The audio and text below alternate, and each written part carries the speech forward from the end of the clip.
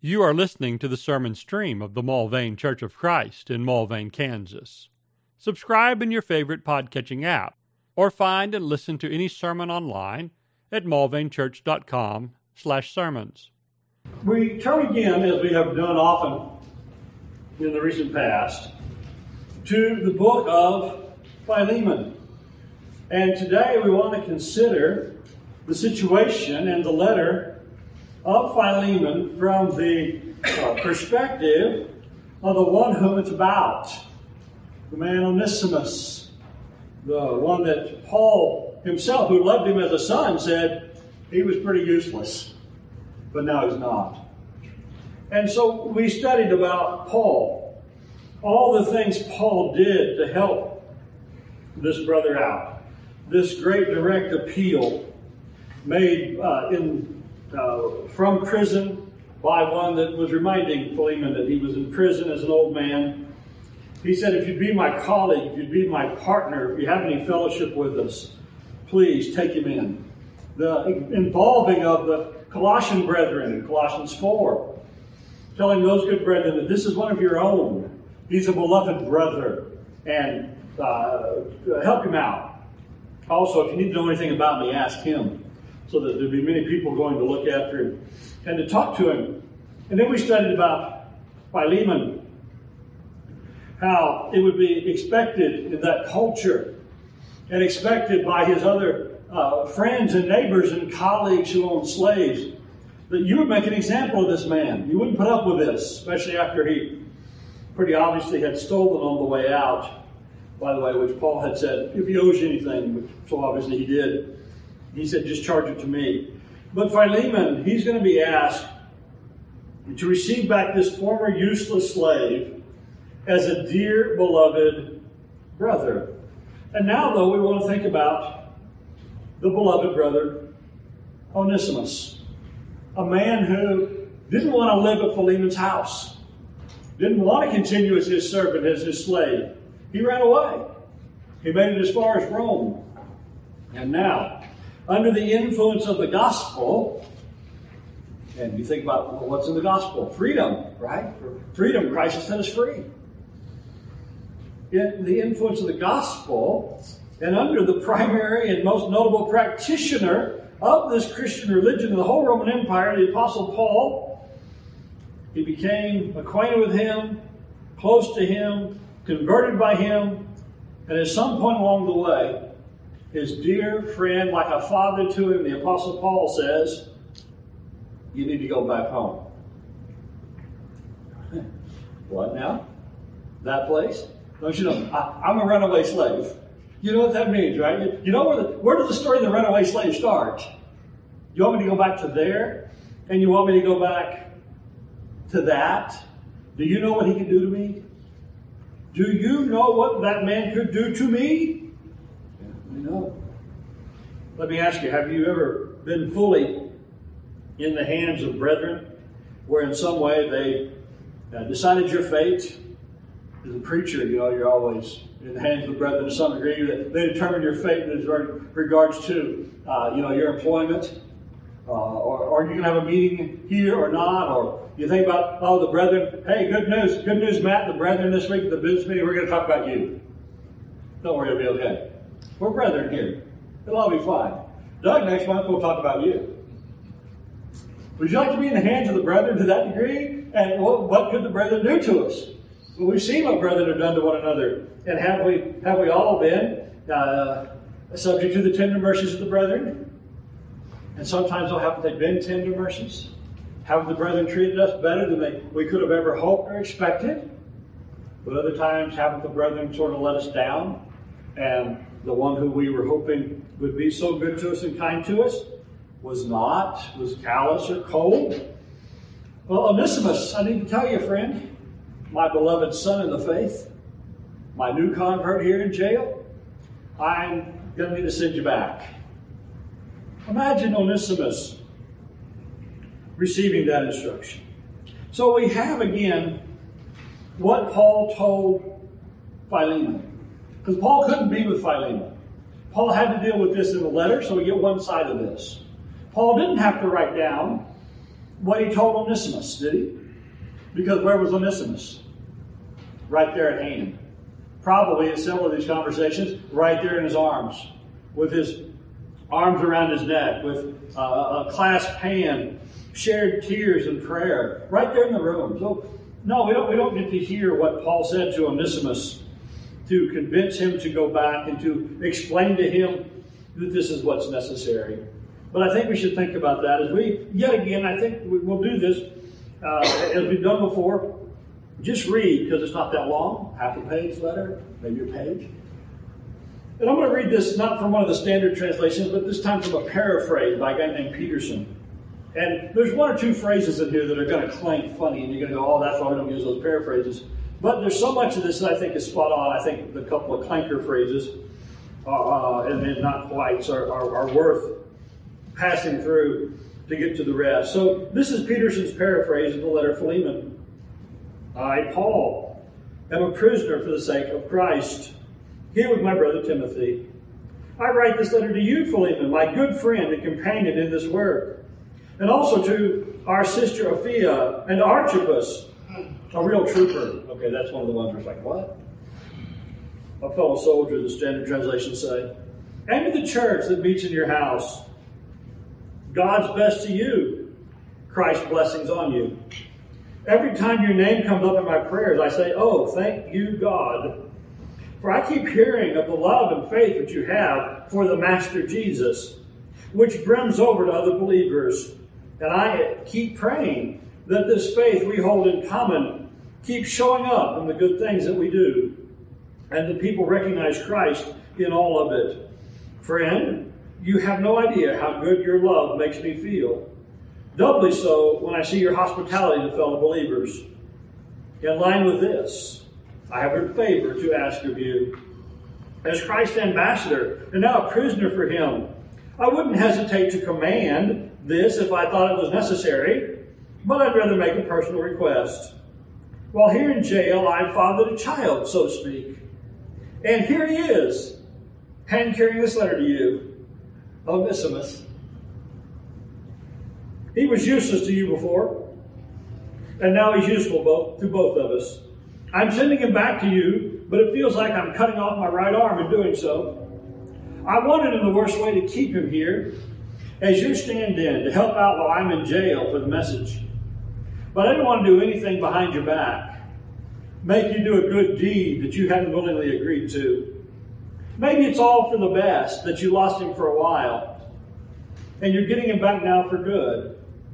And no mere slave this time, but a true Christian brother. That's what he was to me, and he'll be even more so to you. So if you still consider me a comrade in arms, welcome him back as you would me. If he damaged anything or owes you anything, chalk it up to my account. This is my personal signature, Paul. I'll stand behind it. I don't need to remind you, do I, that you owe me your very life, do you? Do me this big favor, friend. You'll be doing it for Christ, but it will also do my heart good. I know you well enough to know you will. You'll probably go far beyond what I've written. And by the way, get a room ready for me. Because of your prayers, I fully expect to be your guest again. Epaphras, my cellmate in the cause of Christ, says hello. Also my co-worker Mark and Aristarchus and Demas and Luke. And all the best to you from the Master, Jesus Christ. In that paraphrase, there might be a number of little quibbles about how he takes things, but I think that gets the spirit largely. This is a great and friendly letter from Paul, doing his best to have a positive influence on Philemon, again, in the benefit and for the benefit of Onesimus. And I suppose if you ever had to go back to slavery, it'd be nice to have that letter in your pocket, wouldn't it? It'd be nice to be sent back to a man like Philemon. I do note that this is a kingdom solution. This is not how things would have been handled in the Old Testament at all. In the Old Testament, it's not near as friendly to slavery as the modern critics pretend that it is. There's a few passages about slaves in the Old Testament and just the general knowledge that there was slavery. But if you look at the details and some of the regulations about slavery, it's not near as friendly to the slave owner and against the slave as people think. Deuteronomy 23 has this provision. It says, you should not hand over to his master a slave who escaped from his master to you. He shall live with you in your midst, in the place where he chooses, in one of your towns, where it pleases him. You will not mistreat him. In Deuteronomy, here are runaway slaves that are not to be sent back to their masters. You kind of wonder, well, under that kind of system, what kind of slavery is that? Well, one with some regulations. There's considerable controversy in that passage as to what the scope of the application was. Was that only of the slaves of the Philistines and the slaves of the nations round about who fled to Israel for refuge?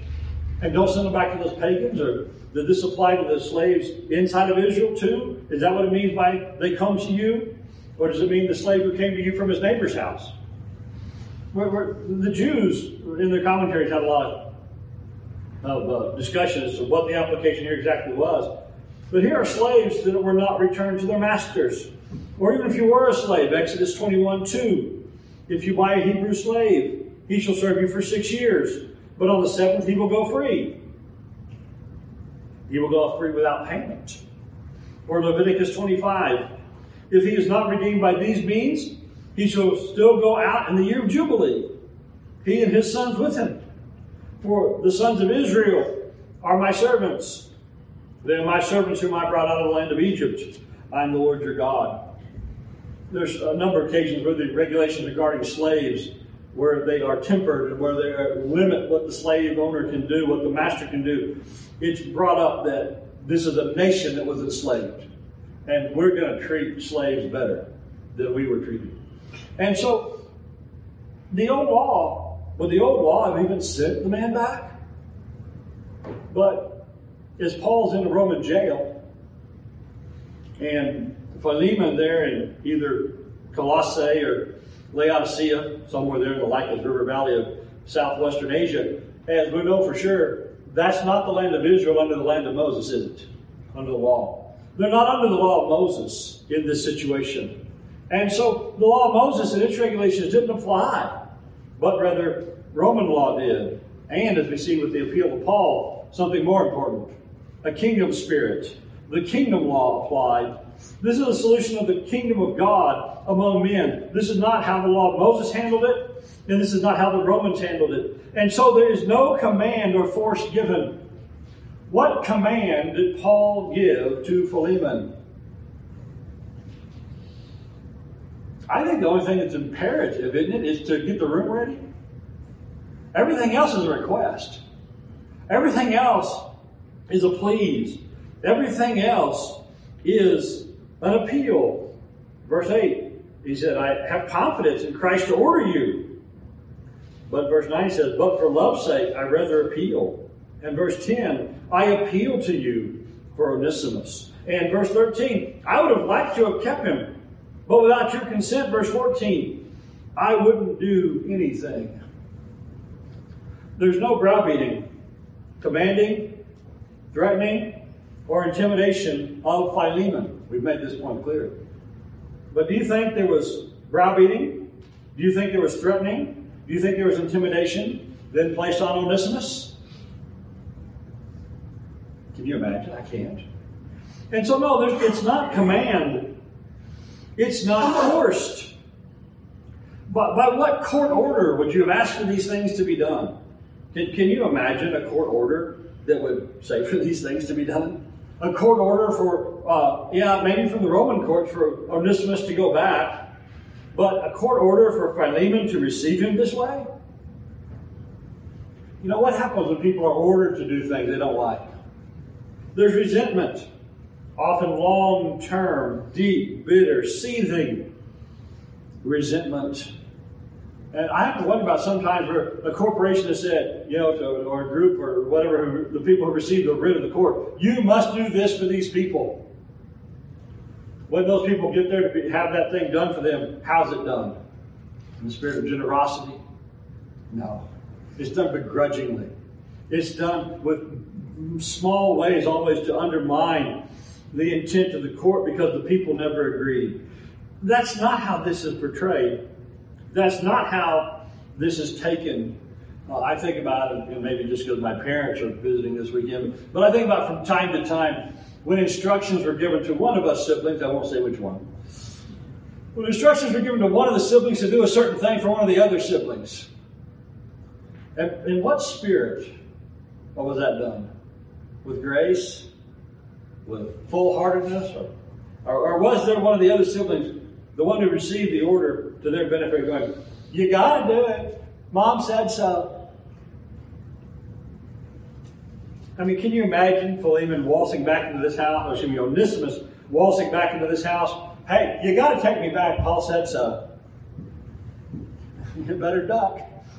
I couldn't test Philemon's patience that way, even though he might be a real patient man. Or can you imagine Philemon speaking to Onesimus? You got to stay here. Paul said so. I can't imagine any of that kind of spirit. None of that is the kingdom spirit. That is not how the kingdom of God operates. Intimidation and force and coercion, those are not the coins of this realm, are they? Graciousness and kindness and love are the coins of this realm.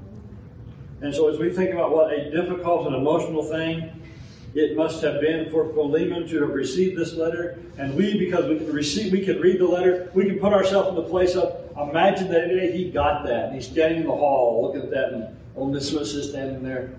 But also we think about Onesimus, having been in the Roman jail with Paul, and you think, well, Roman jail, that's not a very favorable place to be. But I'd rather be there than back home where I ran away from, than the guy that converts you says, no, you got to go back. And imagine those late night talks and those tears and those prayers. But the Apostle Paul is able to hopefully convince Philemon by this letter, as he is obviously convinced Onesimus by his presence. The fact that he's there already shows this, that he's convinced Philemon to buy into this. Then Paul buys into this, that love and trust and faith are the ways to live in this life. Go back to him and trust in the Lord, then it will be all right. You have an appeal from an apostle. From love, I appeal to you. For this one, my child, whom I've forgotten. And we think about in this letter that Paul calls him my son, whom I begotten in imprisonment, verse 10. He calls him my very heart. I'm sending you my very heart, verse 12. Or as that paraphrase says, it's like sending you my right arm. Paul calls him useful. He was useless to you then, but now he's useful to me and you. And he calls him his brother, no longer a slave, but a beloved brother. And he's already told the Colossian church, receive him as one of your own number. And so this is the new life of love and trust and faith. And we think about the blessings in Christ Onesimus had as he returned. I'm sure that is, just mention slavery and a person returning to slavery. Much of the modern world would just immediately close their ears and reject it. Cover their ears and start shouting, la, la, la, la, la, la, la, la. We're not going to listen to a slave being returned to a master. What kind of evil people are you Christians? The world would say that to some of this today. But look at the blessings Onesimus found in Christ in doing this, which the Apostle Paul has most likely convinced him to do, persuaded him to do, or maybe he decided on his own and said, hey, Paul, could you help me out? I need to go back, but how can we make this good as possible? But one thing that happened when he went back is his legal status is fixed. We think about the plight, and it's always with mixed emotion because so many times it's a plight that's been brought on by people's conscious will and conscious action. But we think about all the people who live in this country illegally. And there's a lot of things that the people who live in this country illegally, they get a bad deal. They get a bad deal a lot of ways because they're not legal. They're not legal. And so they get exploited by landlords. Because who are they going to complain to? They're illegal. They don't want the authorities to know they're here. They get robbed at higher rates than other people. They get assaulted at higher rates than other people.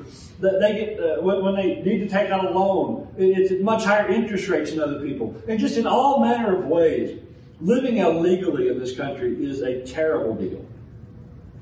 But why do those people have to put up with it? Well, because of their legal status.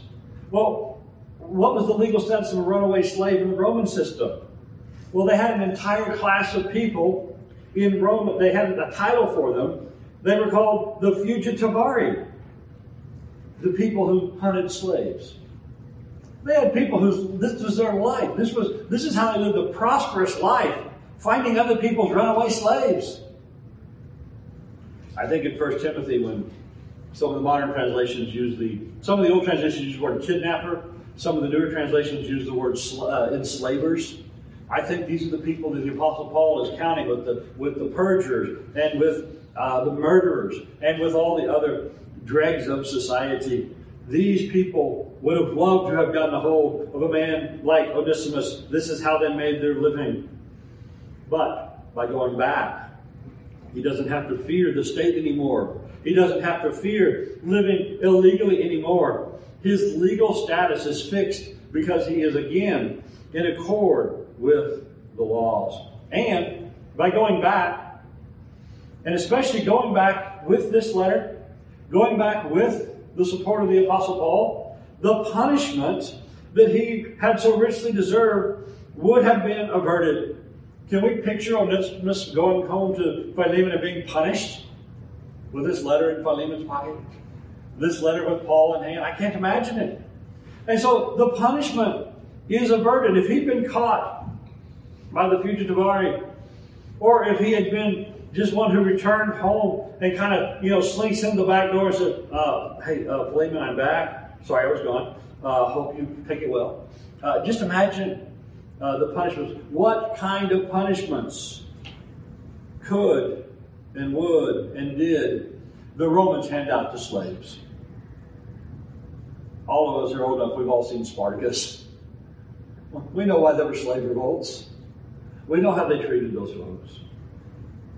And with the Apostle Paul writing, if he owes you anything, charge it to my account. I'll make it good. I'm signing this with my own hand. The Apostle Paul basically gave Philemon a blank IOU with his signature on it. When he went home this way, because that we're dealing with now 3 men involved in Christ, he went home with his debts paid. And he didn't pay them, did he? And so he goes home to where he's legally protected.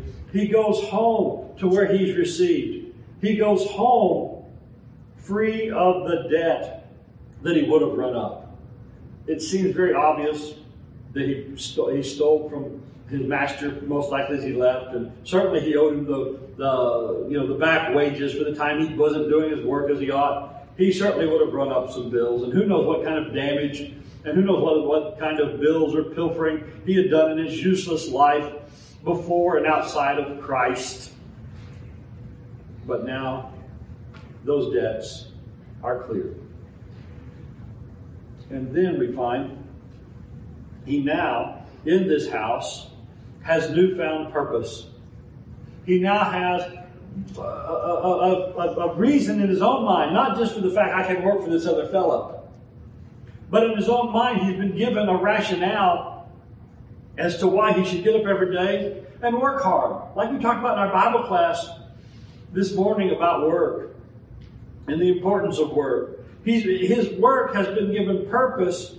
His work has been given blessing. His work has been said to have been noted and will always be noticed in Christ. As we turn to Colossians 3, and find it interesting that this is a letter he helped carry to the church, because he and Tychicus come with it.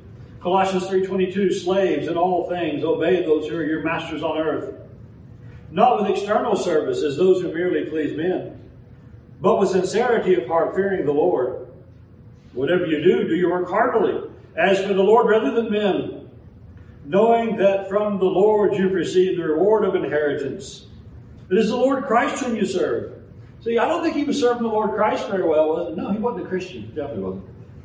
He wasn't serving some greater purpose when he was laboring in Philemon's house before.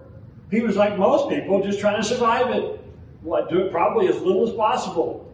Being noticed as little as possible. Trying to be just as comfortable as possible. Trying to be as obscure as possible. I bet if there was a comfortable place up in the attic to go hide out for a while, where you could sit and rest, I bet you he knew where that place was and was there often. Right? Steve this morning in Bible class mentioned those guys. They clock into work and they don't see them again until it's time to clock out. Where'd they go? I don't know. But guys like that always seem to find each other and find the place to go hide out in the back. Well, no, that's not his purpose anymore. He's working for the Lord. He's working for the Lord. It's the Lord Christ whom you serve. For he who does wrong will receive the consequences of the wrong which he does. And that without partiality. So then it tells the masters, give up threatening. I bet Philemon's happy he doesn't have to threaten this guy anymore. I bet he got tired of threatening this guy. Man, I got to deal with Onesimus again. But now he's a brother in Christ. He's a beloved brother. He's a friend to him as well as a servant. I bet you now he's going to be happy to talk to him. Aren't there some people on your job or in your family or in the church? I got to talk to him again. But then there's others. Oh, hey, he's coming again. We get to talk. And so think about the change of attitude, because there's a good purpose. And there doesn't have to be this constant correction, this constant writing, this constant oversight.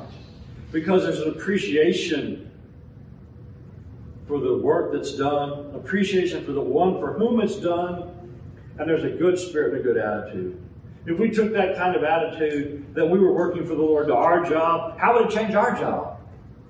Our boss might be appreciative too. He might be glad to see us if we live that way. And then, as we mentioned with this church in Philemon's house,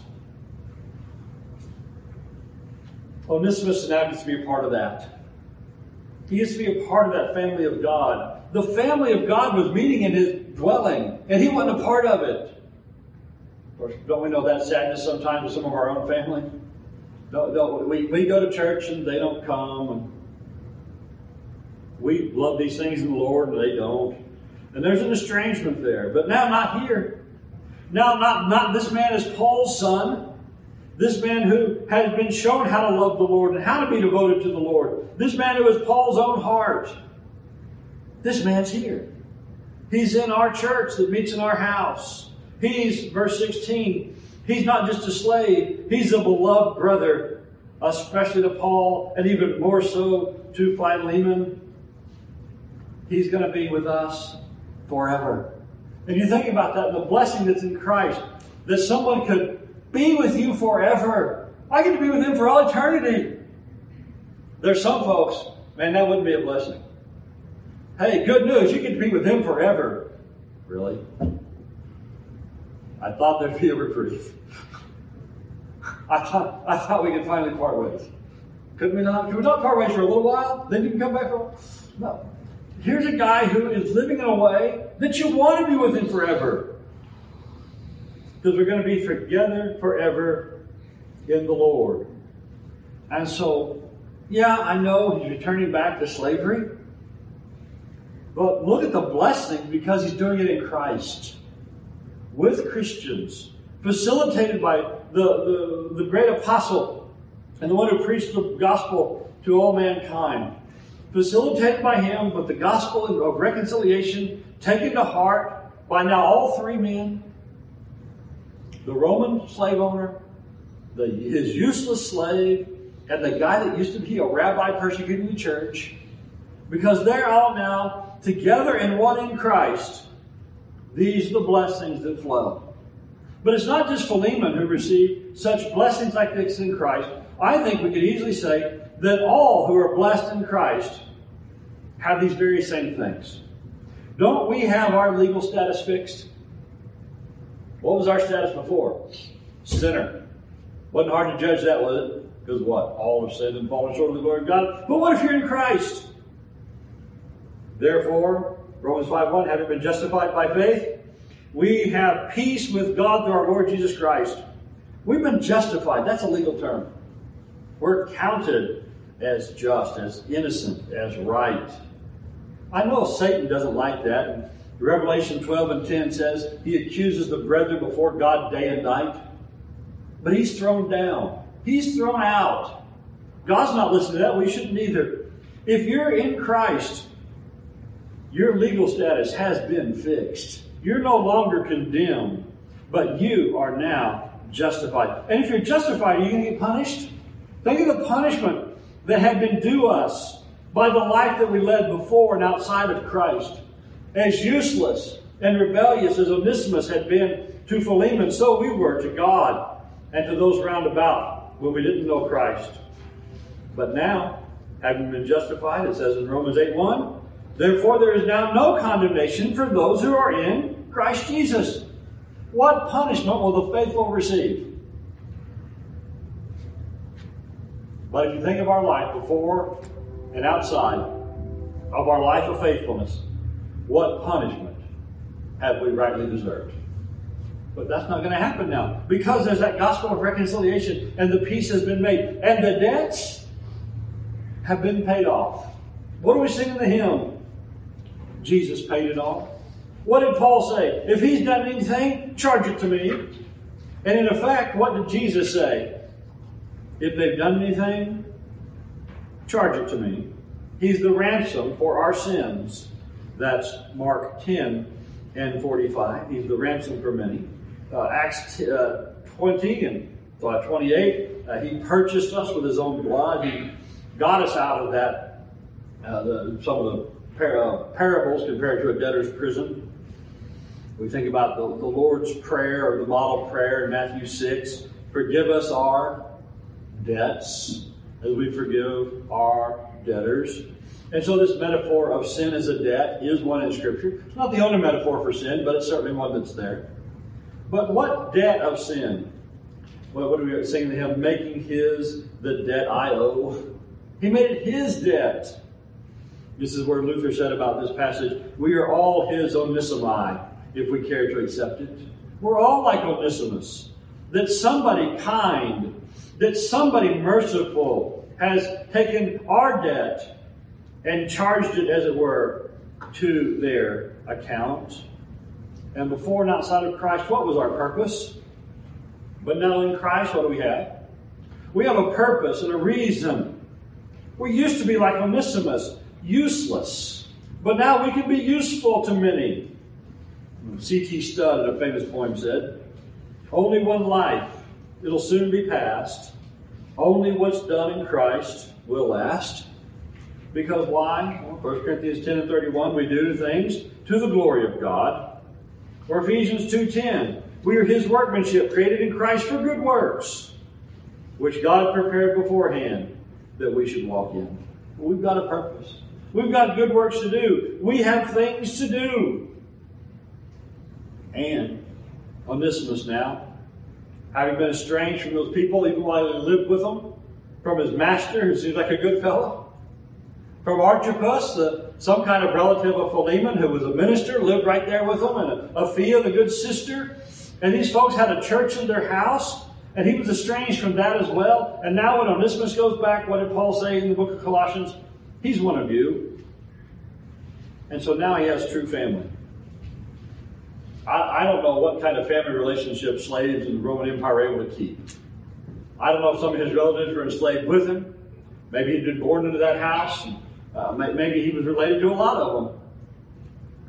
But he has a real family now, no matter what the physical kin separation or closeness is. The real kinship is in Christ.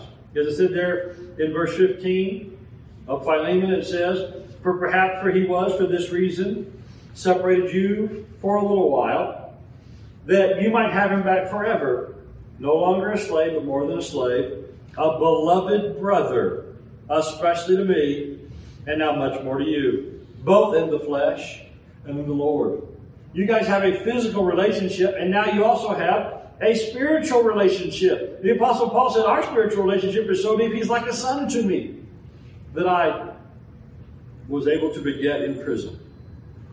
And so here we have a man now with a family, a man now with a belonging, a man who belongs to his master in the fullest sense. A man who belongs to the church that meets in that house on the Lord's day. A man who belongs to the Apostle Paul in spiritual relationship. A man connected to all the brethren.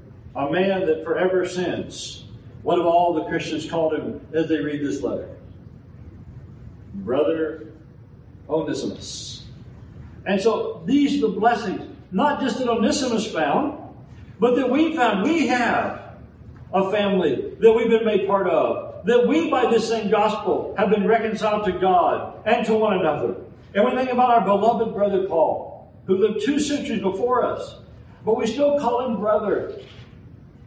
I remember the time there was a new convert, and during a Bible study, the light came on and they said, "Oh, I just realized what y'all are talking about." He said, "Y'all keep talking about Paul and Peter in such a way as I thought you were talking about people that you knew. But you're talking about the book." But we talk about Peter and Paul in such a way is that they're still with us and they're in the room with us. And they thought we were talking about some other brother who just happened to not be present at the Bible study. And we were thinking about what that wise person had said. Well, yes, we are. But they wrote it down for all of us because they are our family. And Onesimus is still our family. We're all part of the same universal church, and the spirits have just been made perfect. But we're also part of a living and active family now. And so we're in our family. It's not a church that meets in my house or your house. We've got a little common house for all of us to get together. But we're in a family with a purpose, debt-free, not headed to punishment, with the legal status of justified. And so Onesimus found all that, returning back to his master. And we think about what his master could have done to him. But his master was sure, graciously would choose not to, sharing the blessing which he's asked to share. And so we think about, and we have, I think, one more, a 7th and final lesson. The obligations that this would impose upon Onesimus. When he got to this house, how should he conduct himself? And when we come to this house, as a family, our debts paid off, declared justified, with no condemnation, with a purpose going forward, then how should we conduct ourselves? Lord willing, that'll be our last and our final study in regarding the book of Philemon. But just think today of the blessings he received through the gospel. And think about what we have all likewise fully received by that same blessed message and the living hope that's in Jesus Christ. With that, we close. Ask this morning, if you need to come to the invitation, need to respond, as one today already has, need to receive the blessings that are available only fully and through Christ. All these and many more things. If you need to come confessing his name and be baptized, or come confessing sin to return, we offer the invitation to stand and sing. Thank you for listening to this sermon from the Mulvane Church of Christ. Additional sermons and information available at mulvanechurch.com. Come see what a difference the Bible way makes.